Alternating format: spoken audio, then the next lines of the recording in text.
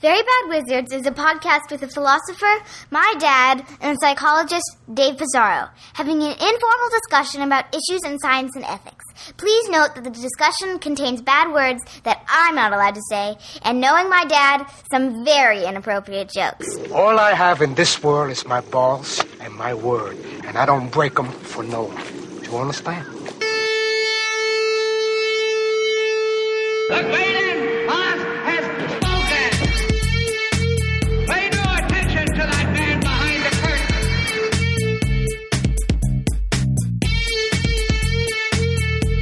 Who are you?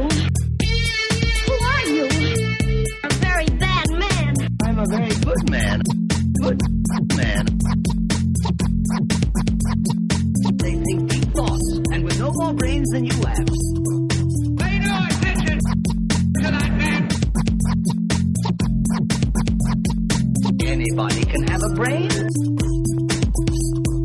You're a very bad man. I'm a very good man.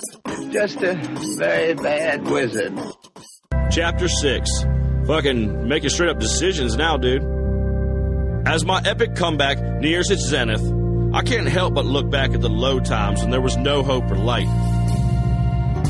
It's an old expression that has guided me through the dark valleys and hazy cul-de-sacs of life. Nut up or sack up. It means when life gets you all swirly and thought-ridden, shut it out. Let the two spherical sperm factories underneath your dick take over. They don't think. They don't get confused. They churn and attack. Not everyone can achieve their dreams in this world. That's because most people have things like feelings and sentimental attachments, nagging shit that keeps them from making the tough decisions that are necessary to get to the ultimate top. Unfortunately, the rocket ship of fame, there's only room for one. Any added baggage will just weigh you down, holding you back from shooting for the fucking stars. Blast off, bitch. Welcome to Very Bad Wizards. I'm Tamler Summers from the University of Houston. Dave, according to a recent study, you can either be a good father or have big balls, but not both. Which of those categories are you in? I'm David Pizarro from Cornell University. Theory falsified. Counterexample. One of the only theories in behavioral science that I've been able to falsify this easily. Count this as a victory for Karl Popper. What we're referring to actually is a study. Well, it's described in Salon. You may be a terrible dad because you have enormous testicles. No. It's better than that. Study, : You may be a terrible dad because you have enormous testicles.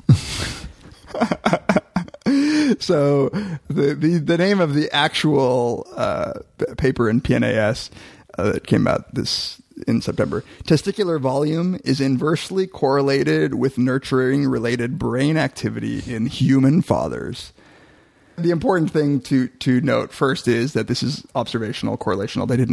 They didn't jack up ball size and then measure how it influenced parenthood. They didn't influence parenthood and see whether it had an effect on testicle size. And even more importantly, they didn't actually measure parenting. They measured brain activity that is related to paternal caregiving. What? Yeah. I didn't know that. Really? Yeah. Well, I'm trying to look right now to see if they actually had any measure of... It really is activity in parts of the brain related to caregiving was found. So they essentially showed fathers pictures of their own children and measured their brain activity. And fathers with smaller balls had whatever the correlate of warm emotions for their own kids is. So, this is just exactly the kind of study that is going to get a lot of action, but in reality, it's showing something very limited. But what's the point of this study? So first of all, I don't know my ball size, honestly. I have a good sense of where I stand penis-wise, but I have no idea where I stand ball-wise. Yeah. And now this is telling me that if I'm a good father, which I believe myself to be, and I think I am, is that means that I have smaller balls and I have to feel I don't know. Yeah. Do you start treating your kids like shit and then your balls grow, or how does it work? Yeah, that's probably exactly how it doesn't work. At least I hope. Right. But yeah, this is one of those hypotheses that comes straight out of the sexual Evolution. selection. Yeah, that part of evolutionary psychology is about sperm competition, sexual selection. The idea is that because sperm are low in cost for men, we could just spread our seed. And we can propagate our genes by not really having to do parental investment, but actually just by fucking lots of women who will bear children. And but there's another strategy that's also good for your genes, and that is to Marty sort of. Yeah, and that strategy is to actually invest in the kids that you do have at the expense of spreading your seed.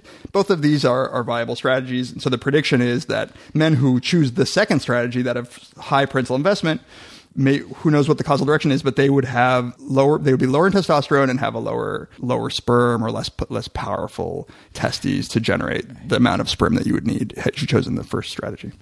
I see. Right. So, but there's this is something that I think needs to be pointed out, and none of the press really is pointing this out, which is so they measure testosterone level and testes size. And the assumption here is somehow these are causing good or bad parental strategies. Or maybe that the parental strategy that you choose is then going to affect you. But there's plenty of evidence that new fathers have a reduction in their testosterone levels. So even though some people say, well, maybe it's because of this evolutionary theory, there's a very parsimonious reason why this might be the case. And that is, the amount of sleep that you get is related to how much testosterone you produce.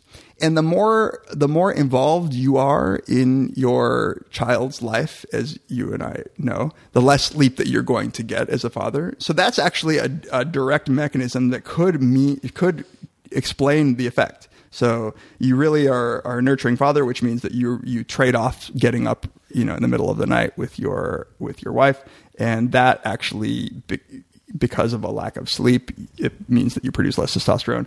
Yeah, I mean, I guess they would have to control for all those kinds of things like sleep, how much sleep you get. And, you also wonder if this is because it sounds like it's just toddlers that they're talking about. Just to read some of the headlines from this, I just Googled it. Yeah. So this is the most responsible one from Science Daily. Testes size correlates with men's involvement in toddler care. Okay, that's LA Times. Men with smaller testes make better fathers. Great dads have smaller testicles, study suggests. That's from CBC. Aw, nuts. Nurturing dads have smaller testicles. That might be the best one.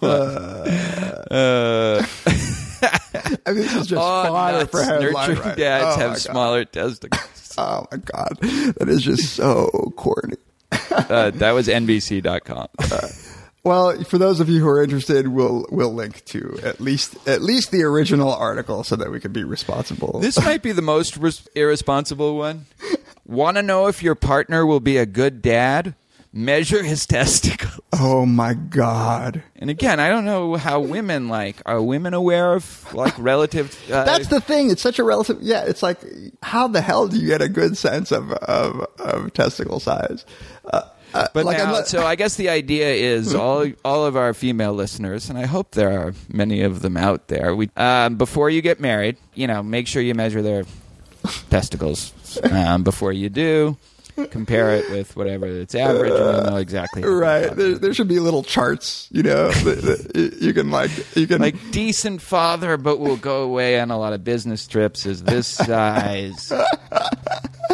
It really kills me that they didn't even bother to measure actual behavior. There's just like a brain activity associated with this. Is like the most roughshod measure of like actual, and maybe I'm being unfair to the researchers because I haven't actually read their measures. But were there other pictures that were controls?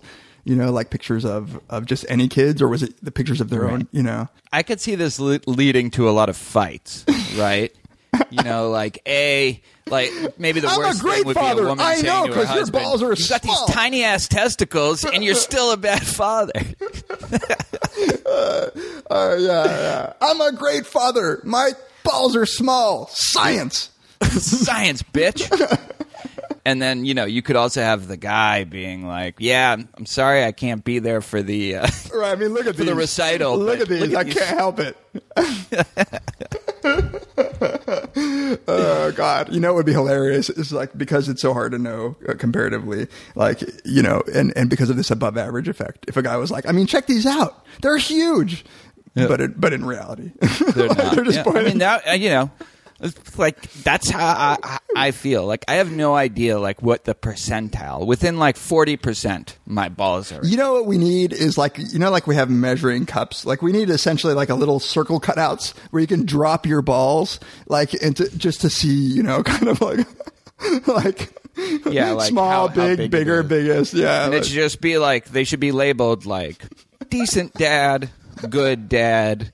We'll wake up every night with them when they're young. Those are for the really tiny little cups. I'm so ashamed sometimes to be in this field. I mean, shame is the only the testicle measuring field.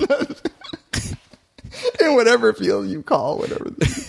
All right, today's episode. Should we take a break? Going to be part 2 of the episode on moral psychology and relationship regulation. And I should say that I'm doing this podcast provisionally and against my better judgment on condition that you don't rhapsodize anymore about how handsome Sam Harris is. I mean, I think that my point was made. We'll link to a picture. People can judge themselves for themselves. I just really wonder what kind of a father he is. Yeah. That's a sort of indication of what you really want to know, yeah. I guess I didn't need to complete that joke. It wasn't. Yeah. It's like, thanks for stating. Because the chicken, right? Because you thought I was going to say something else about his motivation. It's a really bland explanation. You thought it was going to be something fun. Oh my God. Yeah, let's take a break. Oh, as I come back. Oh, as I come back. My style is kind of fat. My style is kind of fat. As I come back. As I come back. The rhymes were so rumpin' that the brothers wrote the Zach. The brothers wrote the Zach. The brothers wrote the Zach. As I come back. My style is kind of fat. My style is kind of fat.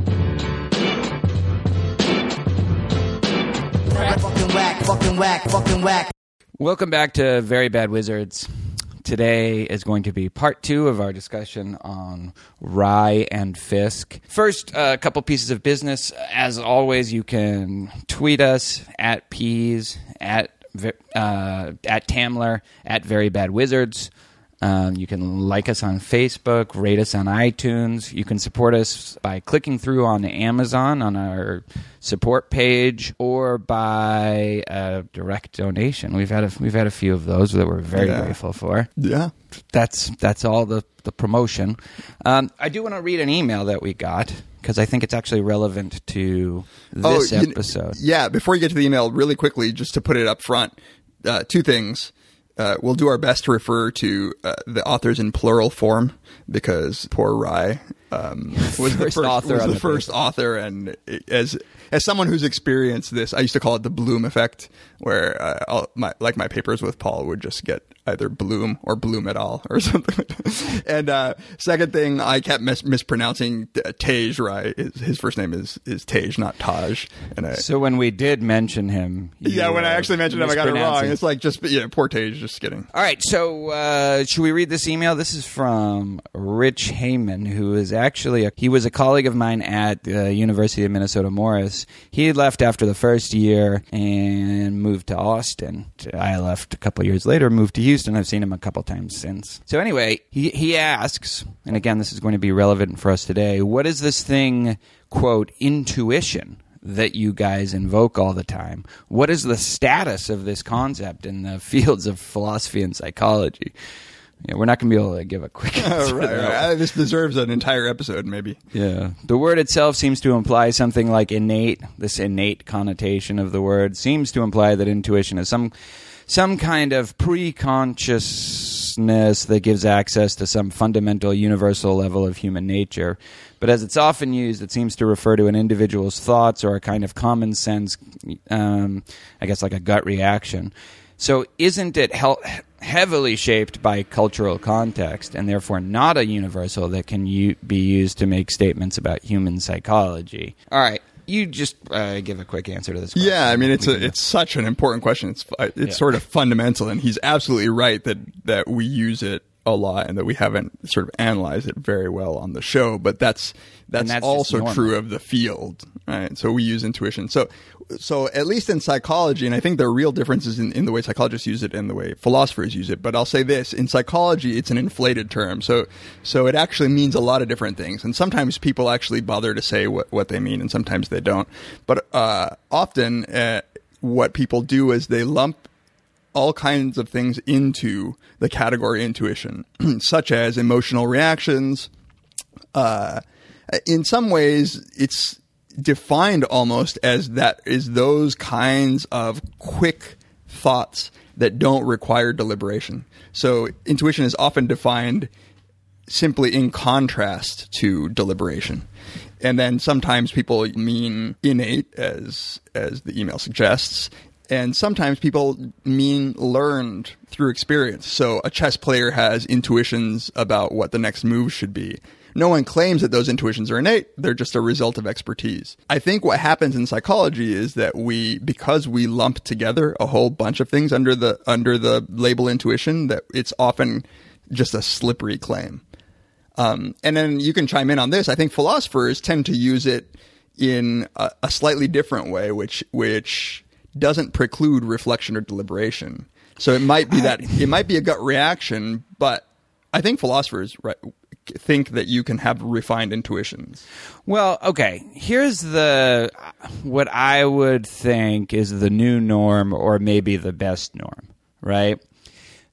There's intuition as you say, a sort of gut reaction that you have, a reaction that doesn't have some sort of other justification. It can't be drawn as an inference. Right. And that's like intuition. And the classic times that you would use that is just intuitions about cases, right? Should you push the fat man off the bridge? Right. When intuition is used that way, like intuitively we feel, or sometimes people just say we think, or we seem to feel, or we seem to think, or we seem to judge, that's a shorthand for our just sort of brute intuition on that question. Is other times, right, they do mean a more reflective, or what John Rawls calls a considered intuition. Right. And a considered intuition can often be one that you do reflect upon and you might examine. It would help a lot if people just said considered intuition when they mean one that comes after a good amount of deliberation and can be revised based on, how well it coheres with other intuitions you have, versus, essentially the judgment after reflective equilibrium, right, versus that kind of first starting point core intuition. That would be helpful to clear up a lot of ambiguity in philosophy. In any case, I do think his point that this is shaped by cultural context and all sorts of different contexts is totally correct. Yeah, Whatever kind of intuition we're talking about. This was the big point in my book. But I don't know that this is true for whatever kind of intuition. So I just mean for moral intuitions, for most moral intuitions, whether they're considered or brute. Yeah, that may be the case, right? Yeah. So, and even the claim that an intuition is innate does not in any way deny the influence of culture on top of those intuitions. John Haidt, and I suggest you read John Haidt's sort of description of what he means by intuition. But what he often means is this sort of real basic layer of core, what Tamler is calling core, these core or brute intuitions that are then valued differently by different cultures, and so there's culture has to build on something, and sometimes it's these core things, and so he means them in this sort of blend of evolutionarily selected for innate intuitions that then get cultures to turn them then on, get on or shaped off. by. Yeah. There's very few intuitions that you can say are innate, and it just doesn't matter what your culture is. Maybe the closest thing that you might think would be mathematical intuitions or logical intuitions. But even those, right? I mean, there's plenty of evidence, I think, that there's a basic numerical set of intuitions, but in pre-literate cultures, it's super basic, right? It's what is it, 0, 1, and many? Or 1, 2, and 0, 1. Or what? No, it's actually 1, 2, and many, because 0 isn't a concept that pre-literate cultures usually have. So they are simple. But yeah, I think that logical intuitions, like the principles of identity, like 2 equals 2 or something like that, those are so fundamentally core that it's hard to imagine if somebody disagreed with them that there's not just something wrong with them. Like it's like. Yeah, but did you read that Geography of Thought book by Nisbet? That might be a good one to talk about. Oh, yeah, no, I haven't actually. He has some interesting evidence that even some of these, logical, and a lot of the fuzzy logic is sort of based on the cultural construct of certain sort of what we would take to be basic analytic, self-evident intuition. Although it's tricky because then you just want to say they're wrong, right? I mean, they But that's always tricky, right? Because then if you're going to allow that, about a logical intuition, why not allow that for, a much more controversial moral intuition? Well, because, and this is, again, a whole other episode, but because logical intuitions let us do things like build spaceships and predict the motion of stars. And so I think that not to get into epistemology, but there are some intuitions that I have absolutely no problem saying, like, oh, they just don't. There's something about them that they haven't realized. Like, fundamentally, they haven't realized this intuition. It's not that I think that they could be easily convinced in a way that people can't be easily convinced that you should kill your daughter if she got raped or whatever. Yeah, but, I mean, all right, fair enough. It would depend on the nature of the disagreement. Also, exactly, really and we'll get to moral disagreement in this episode, hopefully. But one quick thing that I want to point out about the philosopher's use of intuition, I think that your distinction is a good one between these core brute intuitions and the more reflective intuitions. But it is tough because philosophers, you're saying philosophers should be clear about this. About which one they mean, but I think it's often the case that a philosopher who builds their arguments on these basic core gut intuitions then turns and says, when for instance experimental philosophers say, look, this isn't everyone's intuition, then those philosophers say things like, look, my claim isn't that everybody's going to have these intuitions. Mine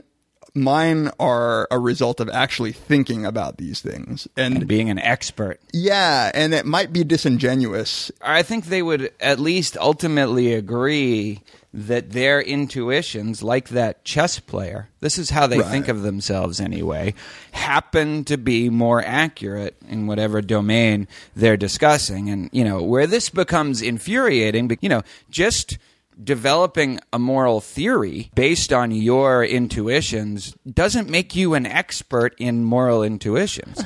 It just doesn't. All right, well, but this is a totally different topic. Let's launch because that's really relevant to the discussion. So we're going to have an episode on this. Yeah. All right. Second thing, this is his criticism, or one of them, films.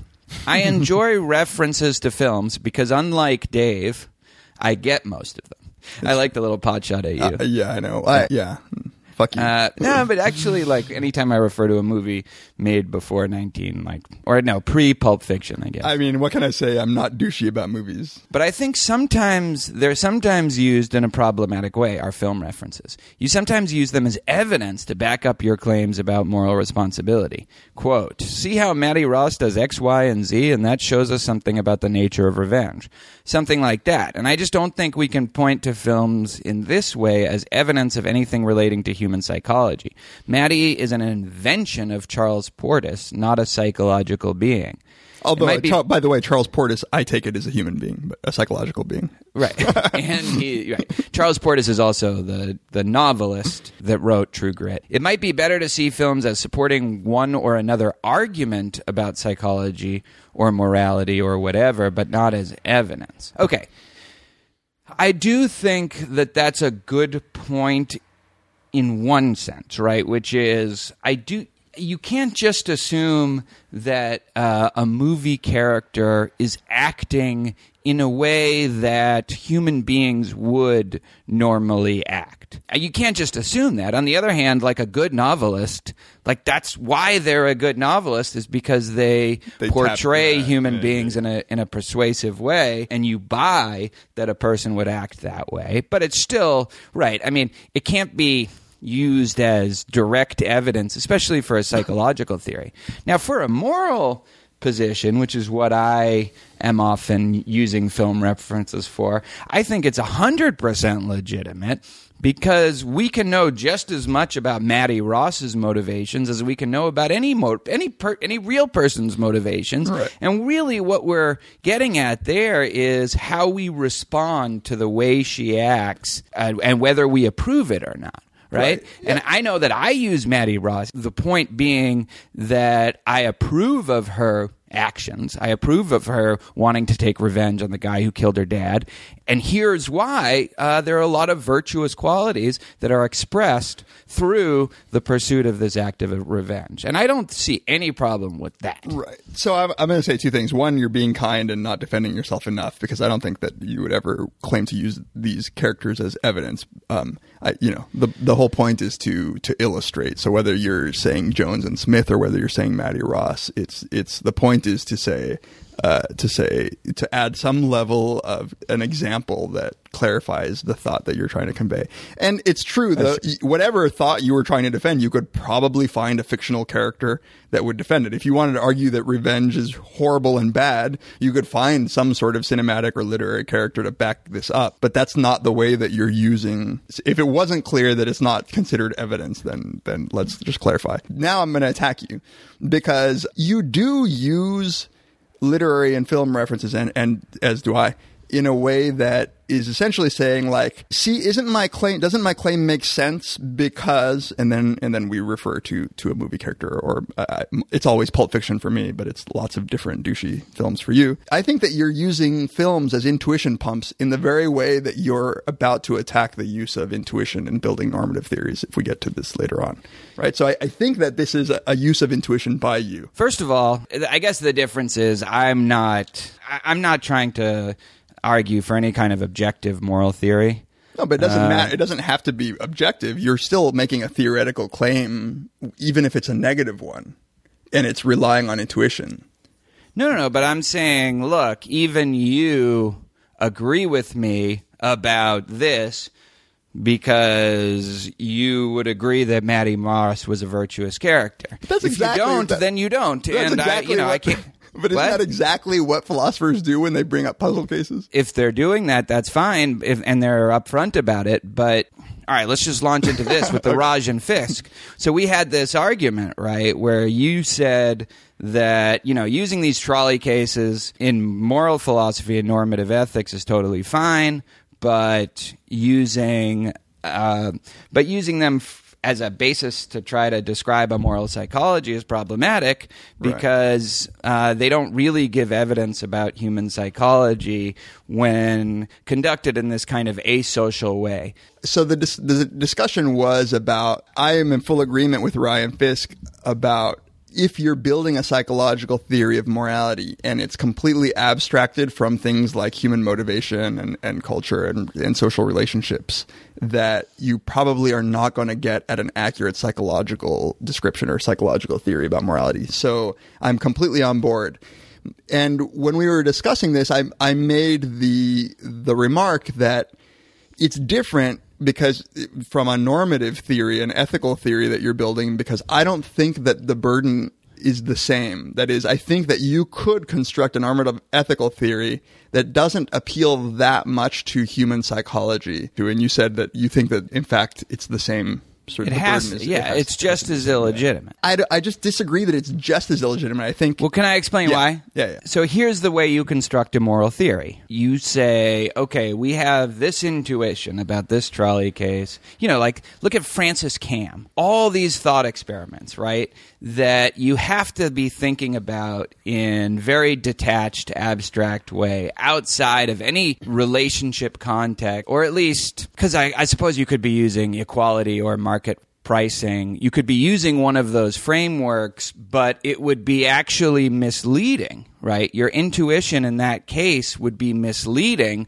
because in real life, in real situations, you would be adopting a different framework.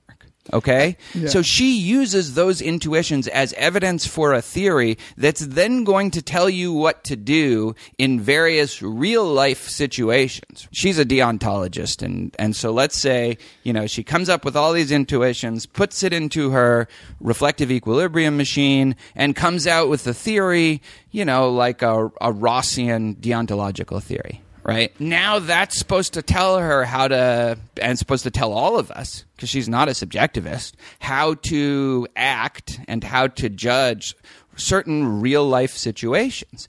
But now we might be thinking about these things in completely different terms because our intuitions are generated by different frameworks, or we have different moral motivations.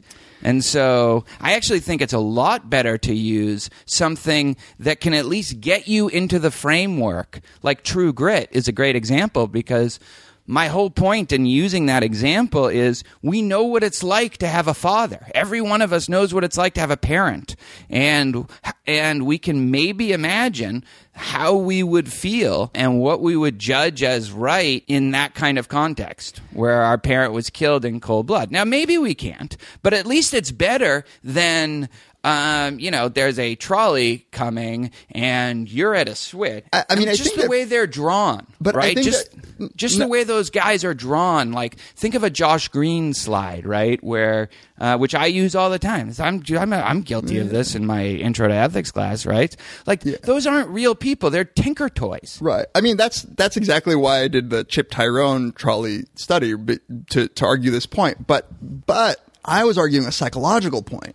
Right. But it's just as relevant because even though it's used as data for something different, right? Not a psychological theory, but a normative theory, it's still used as data. Well, so here's what I'd like to say, because in some ways I don't disagree that psychological data, my claim isn't that psychological data are irrelevant to a normative ethical theory. And I think that we have a fundamental disagreement about this. But my claim is that a normative ethical theory isn't incoherent. That is, you could have a coherent normative ethical theory that most people disagree with.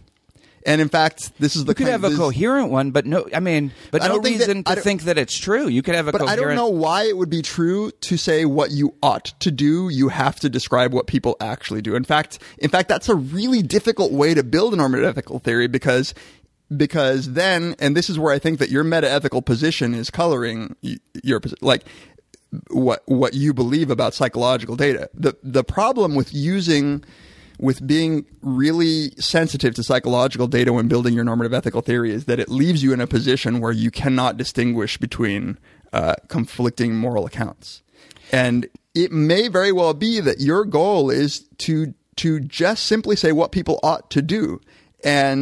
But Dave, how are you going to do that without appealing to intuitions? Explain. Well, no. Give me it's not even conceivable to me how you could defend a theory. So on the last one, you said utilitarianism might be a good example. Yeah, because they reject a lot of intuitions. Right. So here's exactly what I mean. I don't think that you can build theories, philosophical theories, normative ones, or whatever, without appeal to intuition.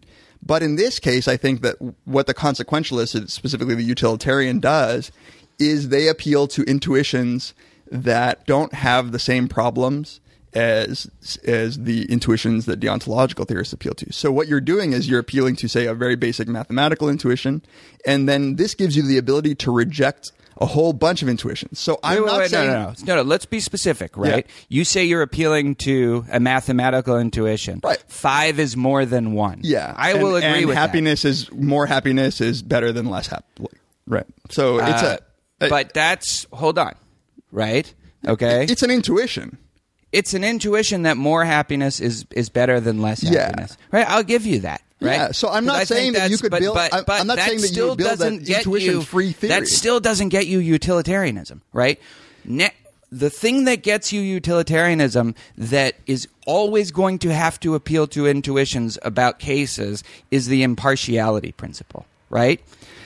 Why that somebody, because this is an intuition that's not obvious, like happiness is better than unhappiness, right? That a stranger's happiness is just as important as my daughter's happiness, right? So a couple of things. I'm simply defending from what you think I'm saying, which is that you can build an intuition-free normative account, and that's not what I'm saying. So you need intuitions at some level. All I'm saying is that when you're building a theory, I don't see why the burden would be to accurately capture psychology. Like so we build theories. Because you need some evidence that your theory is true. Yeah, so but evidence for a normative theory is not descriptive. Like I thought this was a basic thing. Like what does psychological data get you about? You can't poll people and decide murder is wrong, right? Isn't this like philosophy 101? That is right. But the problem is, you need some reason. They say, look, Jill, you don't poll people and just say, just because some people think 9/11 was right, that doesn't make it right, right? Yeah. That's true as far as it goes. But you still ultimately need some reason to believe that a theory is true. Right. So is what you're saying is that that has to be evidence of some kind. If you think it doesn't have to be psychological evidence, then give me an alternative form of it. Well, so consistency. I mean, there are all kinds of consistency. There are all kinds as you know, multiple consistent ethical theories. Yeah, but that's not nearly as problematic as the richness and disagreement of psychological intuitions. Here, let me just put it this way: it sounds as if what you're saying is that the only reasons you could give to defend an ethical theory are psychological ones. And I don't know that that's... The only reasons, like, if it's not an objectivist theory, the only reasons you could give... it could be an objectivist theory. Okay. Well, then I think everybody has to agree with the key intuitions that you are basing. Because otherwise, why would you... the person gives an argument, right? This argument appeals to intuitions, and then you draw your conclusion, the greatest happiness principle, okay? But if somebody doesn't share your intuition that a certain premise or a number of different premises is true, why on earth would they have any reason to buy the conclusion? I guess that really this is at the core where I think that the meta-ethical position matters. So for an objectivist, I think it's no problem at all if 99% of people disagree with you, because what you're doing is, and I think it helps to take an objectivist view that's not moral and see how obvious it is that people's opinions don't matter. So a moral objectivist, in the meta-ethical sense, I think simply has no problem saying it is.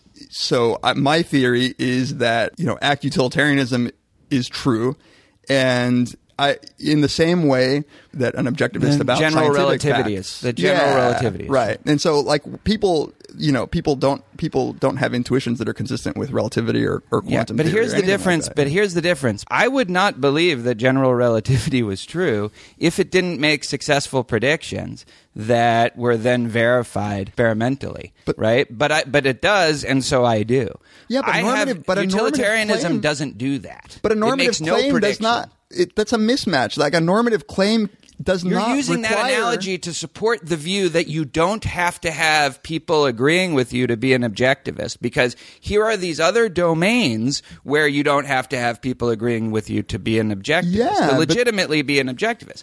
But my point is, in those other domains, the reason why you can be an objectivist is because there's some sort of independent way of resolving the disagreement. But you don't have experiments, empirical evidence. You're right. This is problematic in the moral domain, but the point I think of a normative theory is that a normative theory does not entail that psychological evidence is required. Like it's not a claim about. It's not a descriptive claim. I'm not saying it's a descriptive claim. I'm saying we have to have some reason to buy the conclusion of the normative theory. We do. You're right. You're absolutely right.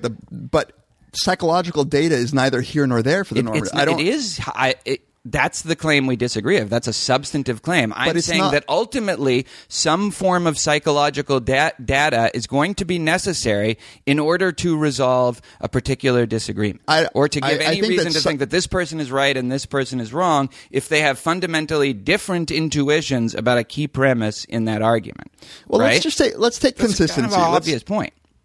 It's not obvious because I think most people would disagree with the fact that a normative theory would require descriptive evidence, because I just don't see how it feeds into normative theory if most people disagree. Then those people, including you, have to provide this other kind of evidence. Yes, exactly. That's my point. But I don't have to have an answer for what kind of reasons build a normative theory in order to say that descriptive. It's like saying, look. Then here's what I'm going to be an objectivist about taste of blueberries. And I'm going to say that, anybody who finds blueberries to be not objectively delicious, they're just simply wrong. They're just making a mistake. And I don't have to do anything more than just insist that I have a theory of taste. No, that's the very that concludes that blueberries are objectively delicious. You do need something more. It's just that just because you need good reasons to back up a normative theory, I don't understand the difficulty. But in our debate, which is a meta level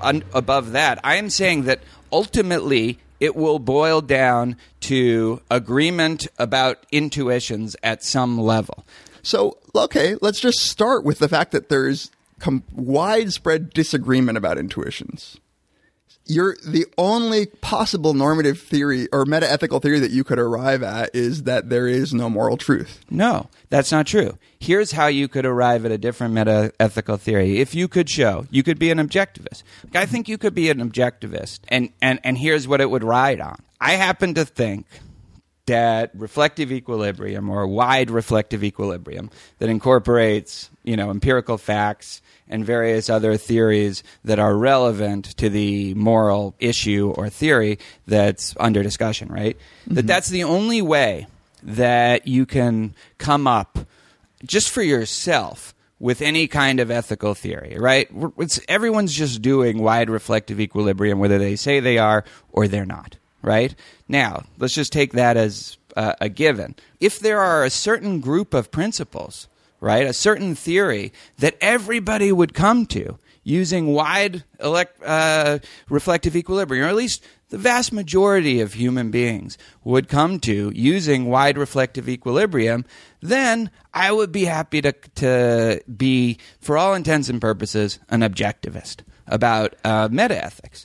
But if wide reflective equilibrium would bring reflective, thoughtful people to different points on a moral judgment or a moral theory, well, then I don't think you can be an objectivist.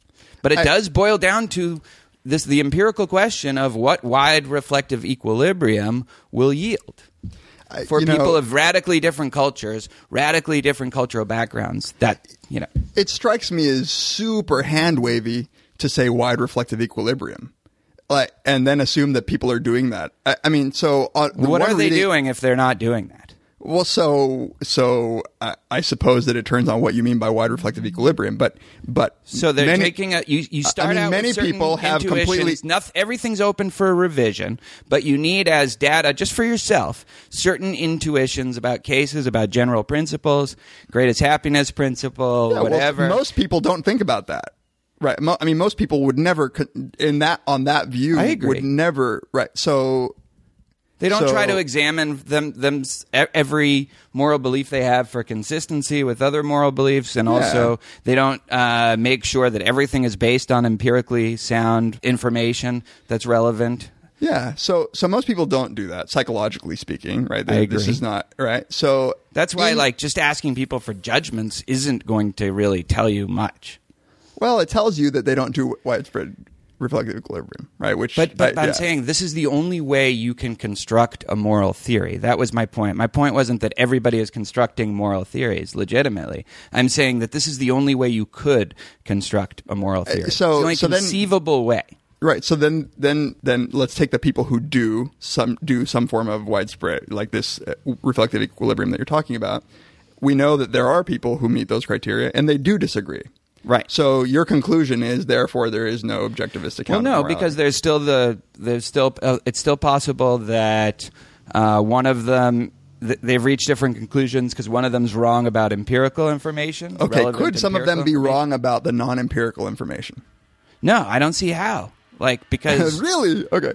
Well, right, you know what? We've been going for 40. You can't just insist I'm right and you're wrong. No, I'm not There's no way insisting. of resolving. But there's no way for me to demonstrate. I'm just curious about why it all boils down to empirical information to make a normative claim. Like, I don't. It's unclear to me what the descriptive information is yielding. For the reason I keep going back to, which is you need some reason to convince somebody who disagrees with you that they're wrong and you're right. But or you need some reason to think that this person is wrong and I am right, even though I can't even conceive of a possible way to do that. Let me try this out on you then. Yeah. The process of reflective equilibrium that you just described requires some sort of not just empirical facts, but also thinking about principles and such. Because reflective equilibrium on the account that you just gave is not just... So, okay, all right. Okay, this case seems intuitive, but the general principle... Say the impartiality principle also seems intuitive. That's the kind of thinking that I'm talking about. Right. So you accept that there is a category of, let's call it reason. I don't think evidence is the right word, but there is a category of information that you arrive at that's non-empirical that feeds into the rightness or wrongness of a normative ethical theory. That is empirical, because how am I going to resolve the conflict? No, listen. Think about the principles. You're not even. You're saying no before I've even asked the question. Okay, I know what you're going to say. God damn it! All right, go ahead. No, you don't. Let's take a real disagreement. I feel the pull of the impartiality principle that everybody's happiness counts as the same. Okay, right. Now, but is that an empirical pull? What? I'm just saying I feel the pull. It's an empirical claim that I feel that. That intuition has some force for me. Okay. That's empirical claim, right? No, well, okay. Is it not? Go on. It's somebody a weird way to made use that it. claim about me. Because then there is nothing that's not an empirical claim about. It's like one plus one equals 2 you is always say an empirical. People judge this or people judge that, and that's an empirical claim, right? Go ahead, continue. Okay, if you're not just giving me basic, obvious truths, there's no way I'm going to convince you.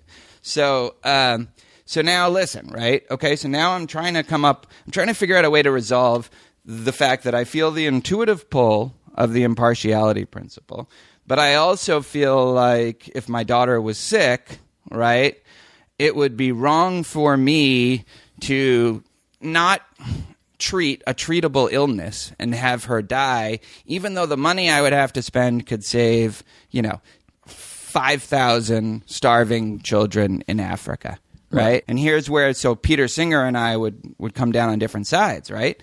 Mm-hmm. There's a question where I even though I feel the pull of the impartiality principle, the pull of the family obligation trumps that for me. It doesn't for him, right? Yeah. Those are empirical facts just about our form of reflective equilibrium. I get what you're saying, and I think that then just the only source of disagreement here is that everything that you described about the conflict that you have between the principle of impartiality and the one of obligation to family, that's the kind of information that I'm saying is relevant that I just wouldn't call empirical. I mean, so in one sense, if you poll tons of people, you would get data on what they believe. But I think that for you, or at least for me, that whether or not obligation beats impartiality is not an empirical. It's not really sensitive to data. It's just what I believe. I think it's got to be because. Well, what sort of data would convince you that your daughter doesn't deserve the treatment? Here's what would make me question it, right? Like any sort of ethical judgment that I'm making or any sort of aesthetic judgment that I'm making, right? Mm-hmm. Like, for example, I see a movie and I think it sucks. Quiet, Omar. And then... fucking mailman. Is that not empirical? What an asshole to deliver your mail. My dogs bark at the mailman. Yeah. So let me use the aesthetics analogy, which I think is actually fairly close, right? So let's say that somebody was, I saw this movie, I judged that it was a piece of shit, but then a lot of people, including people I respect, it's not like you, they've actually seen a lot of movies, they understand cinema history and so forth. They say, no, this movie was really good. I would start to question my judgment on that. And so if there was a moral opinion I had, now it still might not convince me. I still might be stubborn and say, I'm just not going along with everybody here. But that would have serious rhetorical weight. If there was some key issue that I seem to disagree about, even after we've cleared up like all these other different kinds of possible ways and that the disagreement can be explained, and we can't find any way of explaining the disagreement, right? Other than it's just this core brute difference in our intuitions about what's right. Well, then I'll at least want to question my intuitions more than if I think it's just like eggplant, and some people happen to like it and some people happen not to. Except for that, I just think it boils down to what you're calling empirical information is, to me, I think that the reason that you would accept the judgment of others about the movie isn't that it's provided you with some matching with, the real world. It's simply that you respect their ability to arrive at the proper evaluation. And that's why you weight the evidence. You would say, like, well, Joe is a cinemaphile, and I know that he knows between good movies, right? And so I don't think that's empirical data in the way that we're talking about to build a normative theory. Like, if what you're saying is like, I want to know what philosophers I respect believe, what you're really saying is I champion their ability to think logically and analyze these things, and that's why I endorse them. Not because I'm not for empirical data. I'm underconfident about my own ability. No. But it's not. But it's not. It's also not. It's just the weight of so many people disagreeing because the process that what fundamentally is, what is it in them that you respect? And I think that what it is it's not really empirical. It's that they can think clearly about these things, and so. But also that they have the right information, and also that in this sense, expertise really does matter. It does, but let me use an analogy for why I think that this isn't empirical in the sense that we're talking, right? So I might say, like, I have symptom X, right? I have a rash, and I could ask a bunch of doctors what they think I have. And in that sense, it's empirical data that would convince me, but it's not really. I know that they've arrived at the diagnosis because they've read volumes of medical literature, not because. But there's a huge imbalance in terms of your knowledge and their knowledge. So you're just going to trust them. Yeah. So, but it's an appeal to expertise, and I think that the reason that you appeal to certain experts about cinema is because what you don't. No, but I would call them epistemic peers, not experts in a way that I'm not an expert. Epistemic peers. Are you next going to tell me the difference between implication and implicature? We should take a break. Yeah, we should definitely take a break. I need to get some water. I'm all worked up now. We haven't even talked about the paper at all. I know we haven't. All right, we'll be right back. 6 a.m, police at my door. 6 a.m, police at my door. Yeah. Fresh Adidas squeaking across the bathroom. Yeah. Fresh Adidas squeaking across the bathroom. Yeah. 6 a.m, police at my door. Yeah. Fresh Adidas squeaking. Yeah. Fresh Adidas squeaking. Yeah. Fresh Adidas squeaking. Yeah. Fresh Adidas squeaking. Yeah. Fresh. Welcome back to Very Bad Wizards. It turns out, I guess, although this whole argument was prompted by something that came out of Ryan Fisk, we didn't actually talk about very specific implications of Ryan Fisk. Let me connect it back to Ryan Fisk, though, right? So if we are using reflective equilibrium to generate our moral theory, right, to construct our moral theory, it's important that the intuitions that we appeal to, especially intuitions about particular cases, right, are framed in the proper context that would correspond to how we would feel about that same particular case in real life, right? So, if you're Frances Cam and you're only using in your wide reflective equilibrium, I'm not saying she does or doesn't. I don't think I've ever read a word of Frances Cam. I'm just going I, sir, have. Yeah. I haven't read your book, but Frances Cam, on the other hand. But if you're using only those intuitions and balancing those out with your intuitions about general principles, then I don't think that's an effective way to go, because your intuitions about particular cases won't really correspond to what your real intuitions about particular cases would be. Your real judgments about particular cases would be in real life situations. And I think that's an important fundamental point of this paper that would apply both to constructing normative theories as well as psychological theories. I agree. And so here's what we would want. That if you're going to construct a normative ethical theory, by building basic intuitions about cases. If it were the case that Frances Cam feels very differently about killing versus letting die when she's talking about her family versus when she's talking about her in-group versus when she's talking about whatever other social situation she's in, that would be problematic for her account. And that would be important data for any kind of normative theory that would be constructed using, at least in part, an appeal to hypothetical cases.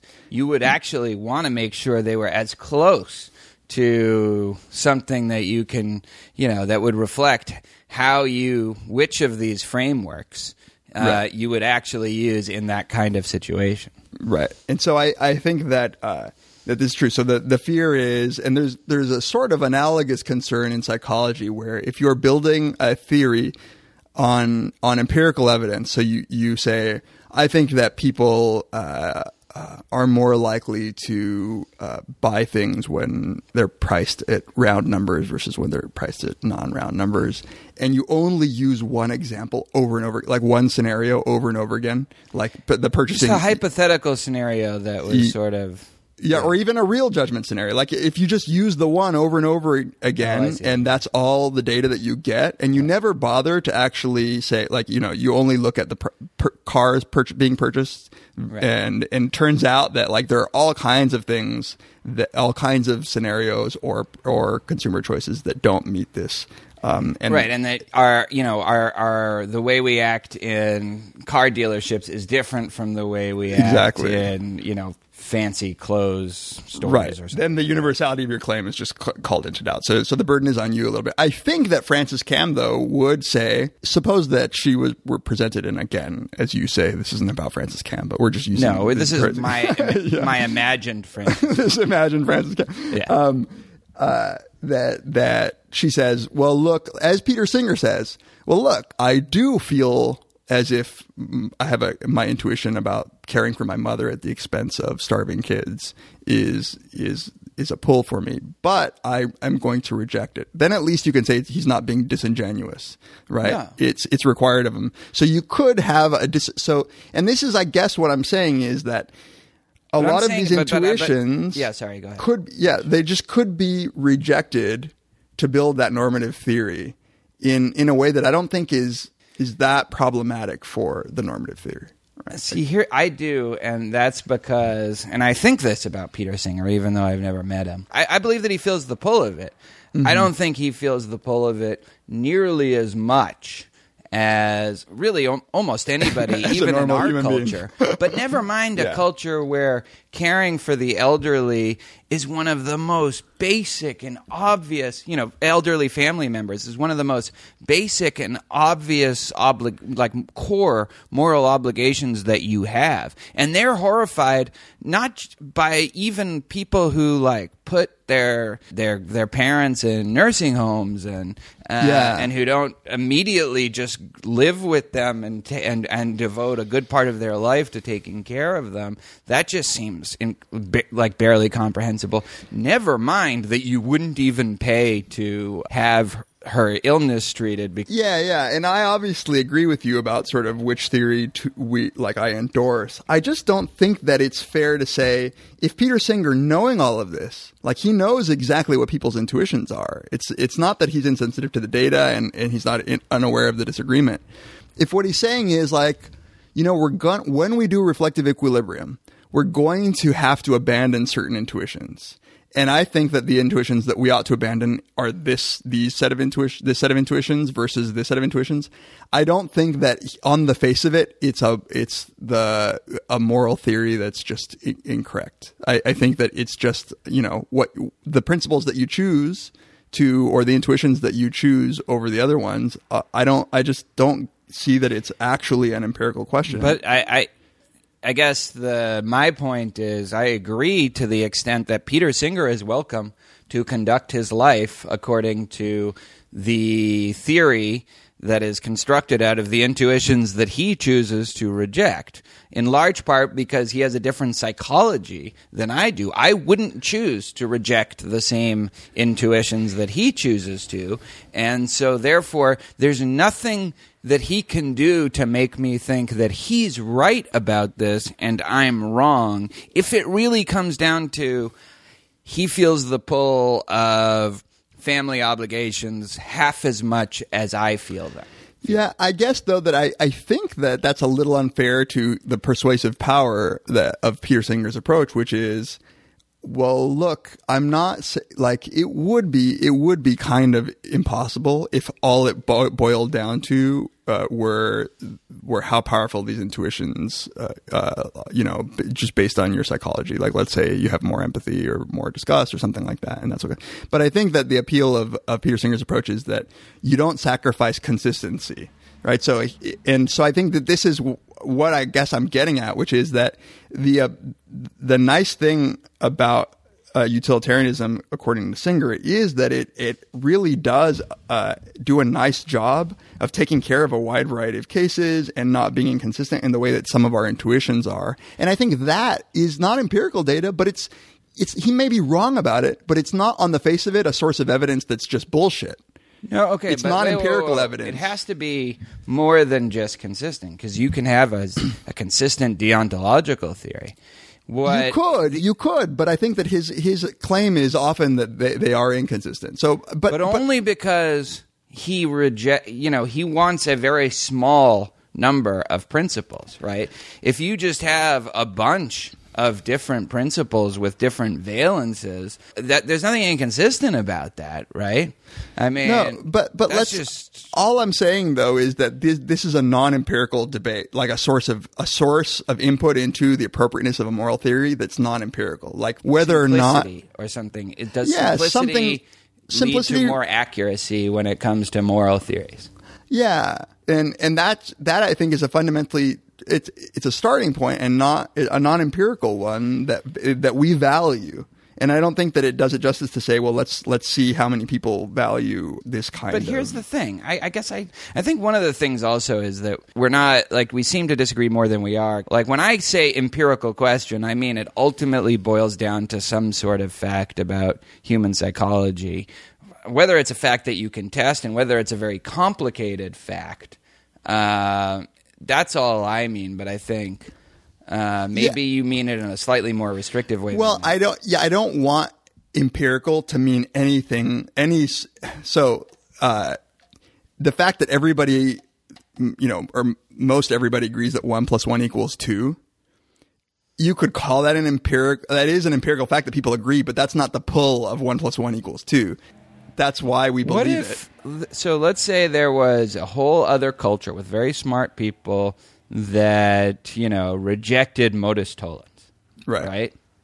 I would find that, to be a very interesting psychological fact about them. I mean, we have these examples. What? We do have examples. We have those. Like I don't know if we have that specific example, right. but we have those kinds of examples, right? Yeah.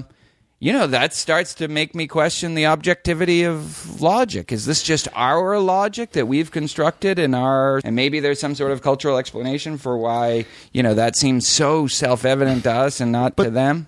But that should be one of the final resting points once you've tried your best to take care of what. So I take it that the fact that like 80% of Americans believe in the devil or whatever does not lead you to this sort of, because I think that they're basing that belief on either some sort of illegitimate epistemic process or bad empirical information. Right. So all I'm saying is that would be what I think about modus tollens, because I actually think, even though the answer to whether modus tollens is the right fallacy, if that's really a fallacy or whatever. Which is tollens the fallacy or is ponens the fallacy? I always get those. No. It's neither are fallacies. They're both valid rules of inference. It's just that you can affirming the consequence. That's the fallacy. Yeah. Okay. God, even I know that. So right. So basic. Well, you're a philosopher. A basic principle of logic, right?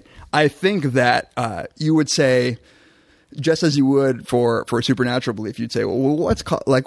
Are they just like not as intelligent? You would work your way out, and what you would say But if you couldn't come up with a good explanation for why they're right, and because every time you think it's going to be one of those things, right? Like the devil one, right? Yeah. But you're not saying that modus tollens is at the end of the day an empirical fact. Like, wouldn't you just say like maybe we have to restructure what we believe about logic?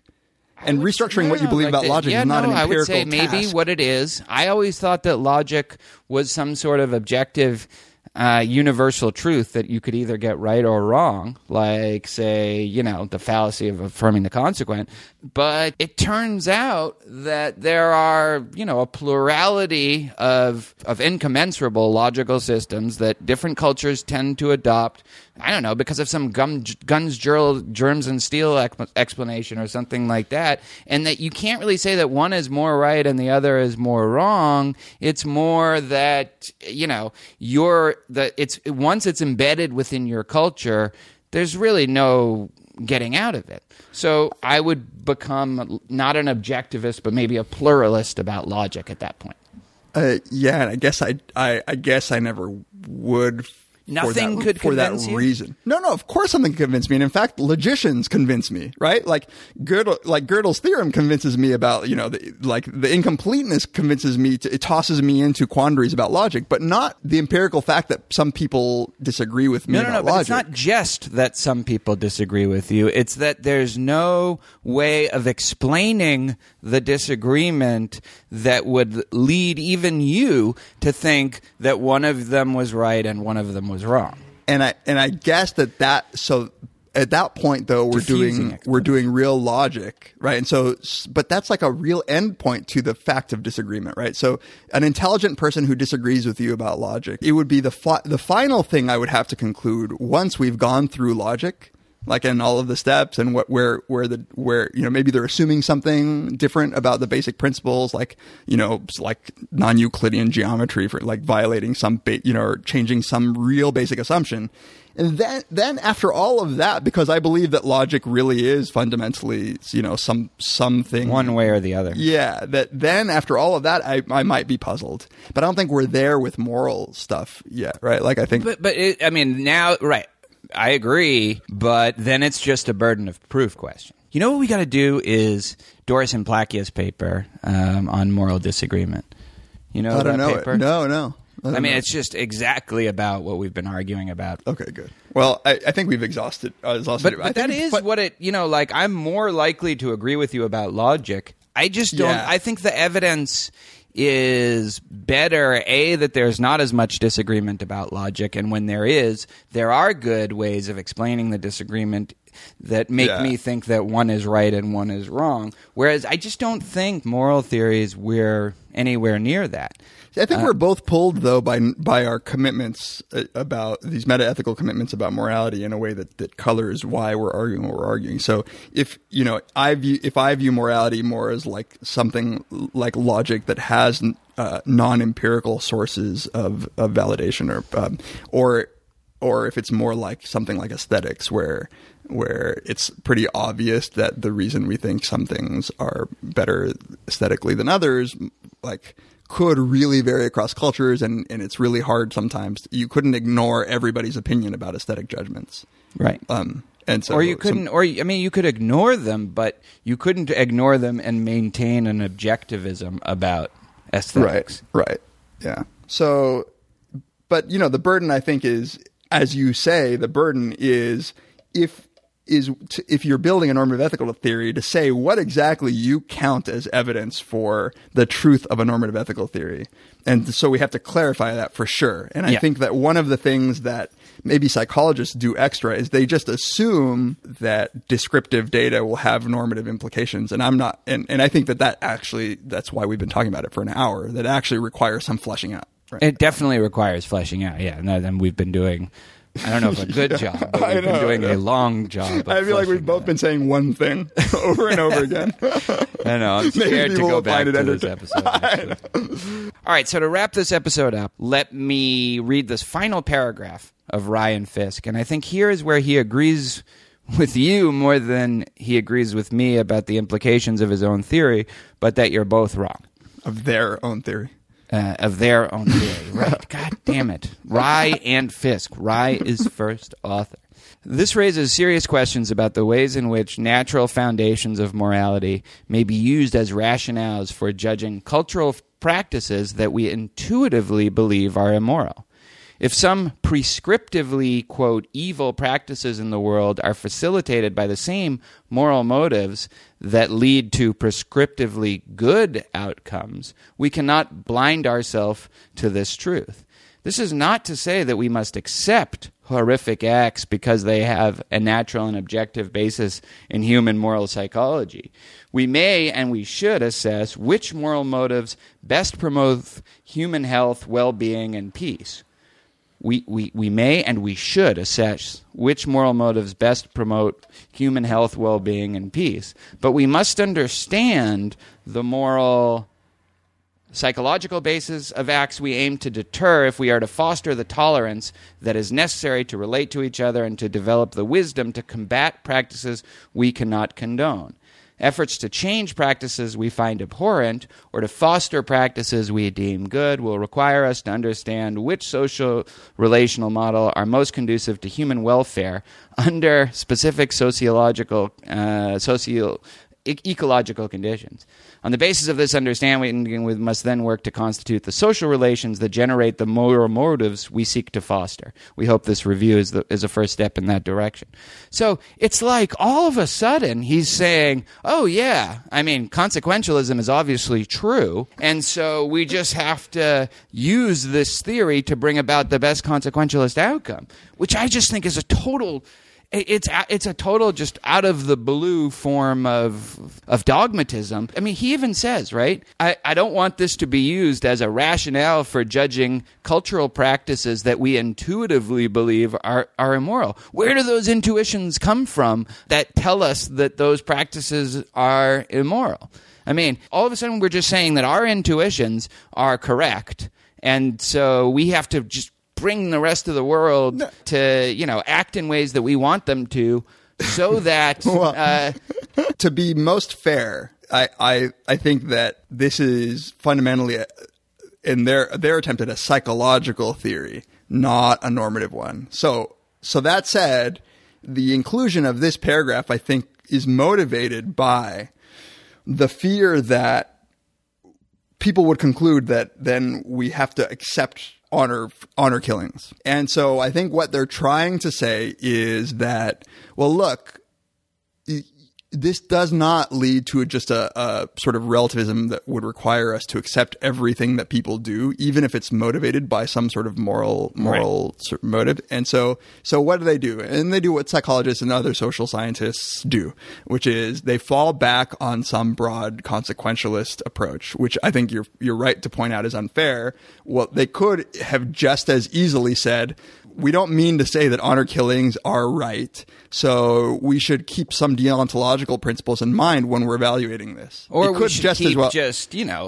you could point out that, honor killings are likely based on some religious belief or religious view. Right, but that would require altering their theory. Their theory isn't a theory So about... take it on something more controversial than honor killings, like female circumcision, right? It's not going to be obvious at all that his theory is irrelevant to judging whether that's a practice we could condone in another culture. Not in ours, but in another culture that views that's, using a different moral motive or a moral framework, when judging whether that practice is okay. And this is like I'm not saying anything new here. This is like what Richard Schwader says in his writings on female circumcision, that actually matters. And that's why we should back off when it comes to certain practices like that. It matters. I think that what they're saying is that it matters. I think that it matters all they're saying, just like the practical benefit of bringing them to our point of view. I know, but here's where I think that to do some exegesis, right? Which is, you're right that on the face of it they just seem to blindly accept consequentialism in the last paragraph. But I think it's important to say that they're not building a normative theory, but they've flirted with the implications that this might have for normative theory, and now they're faced with this. Are we really claiming that the only thing that matters for whether or not we should judge something as right or wrong is the brute empirical facts about psychology? And I think that they disagree with you. No. They essentially say there are other things, but there are other things that.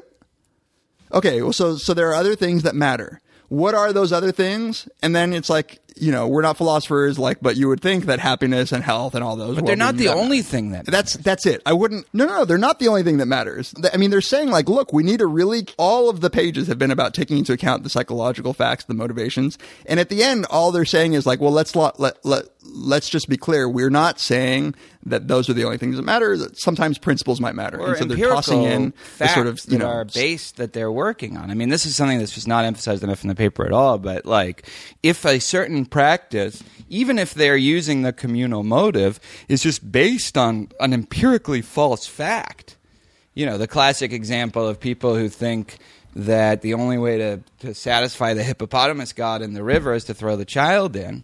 Right? And so, or else he'll eat up and destroy the whole village and all the children.